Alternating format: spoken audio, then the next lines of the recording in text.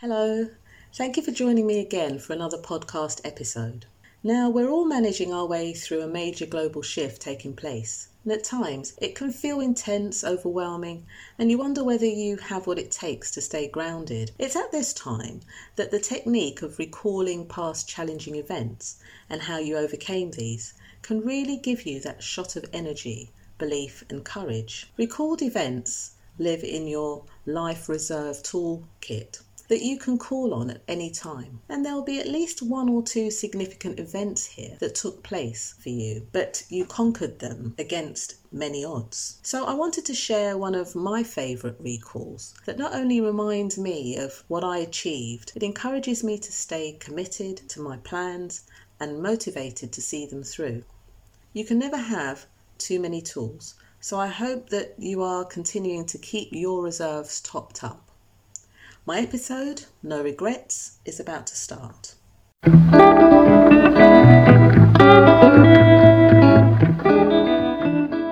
Wellness Pathfinder takes a discovery journey along body, mind and soul.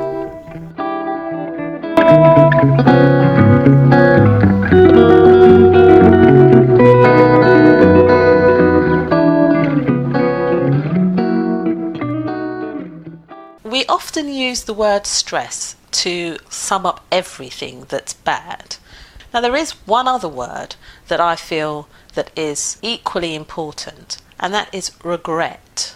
Now, a lot of us will sit down and think about the things that we would have liked to have done but can't do anymore, didn't have the opportunity. And you'll hear people say, I wish I'd done that. I wish I had the courage. I wish I had the confidence. I couldn't do that.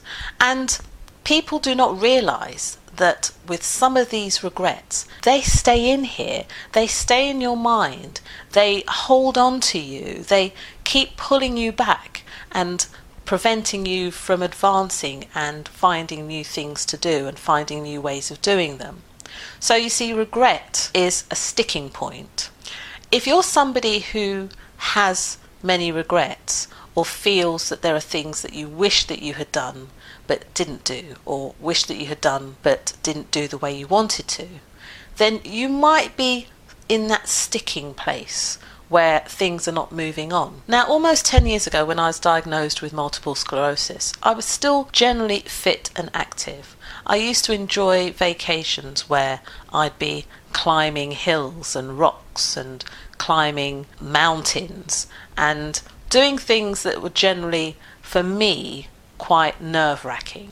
And when I was diagnosed with MS, I realised that there was one particular thing that I had always wanted to do from probably some 10 years before that, and that was to walk across the Sahara Desert in some way, shape or form. I just had this thought and this vision of being in the sand on the Sahara Desert and camels and just getting involved in that. I loved pictures and movies and books all on the Sahara and the pyramids and anything to do with North Africa. Now, once I was diagnosed, I realised that there may come a point when I would not be able to do this anymore for reasons of my condition. But I held on. I didn't do anything about it until slowly but surely I started to feel that I couldn't walk very far, and I started to experience more numbness and various symptoms of my condition. And it became really important for me to start looking at how I was going to do this Sahara trek while I still could. I didn't know whether there would come a time when I couldn't do it anymore. I didn't know whether these attacks were intermittent and would leave me alone and I'd be all right for the rest of my life. I just didn't know.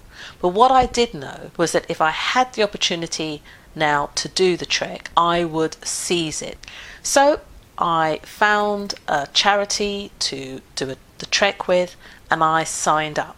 And it was extremely nerve-wracking. I signed up and I met strangers. They came from all different walks of life. And we agreed on when we were going to go. And I had about a year to get myself in shape, doing a lot of walking with the old heavy backpack and getting myself fit and active and making sure I ate well and slept well and prepared myself generally. And the day came when we finally took to the desert. It was extremely nerve-wracking. The adrenaline is just something that I cannot explain, especially when you're caught in a sandstorm 2 days into your trek. That's something I would never have experienced or never have anticipated. But the point I'm trying to make is that at the end of the 8 days, it was hard work. There were blisters galore. I had fallen over.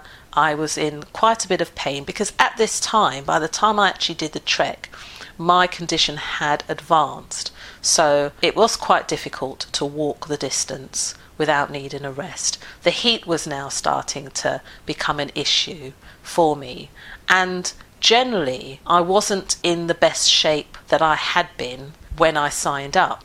But you know something? It was the most fantastic experience that I remember having. There's only one other experience that would any day trump that, and that's being a mother. But actually walking and doing this trek, I'm so glad that I did it when I did it, because today, some 10 years later, it's not something that I could do again. Okay, maybe I could do the trek, but it wouldn't be the kind of trek that I did then. I would not be in that position. So I was really happy to have done this, to be in the desert, to be able to lie amongst the stars, to have the peace and the quiet and the serenity and the stillness, to get acquainted with the camels. It was just the most fantastic experience, and I really urge you guys to follow your passion. It's really important to try and move through that, however difficult it may feel, because you don't know what tomorrow will bring with it.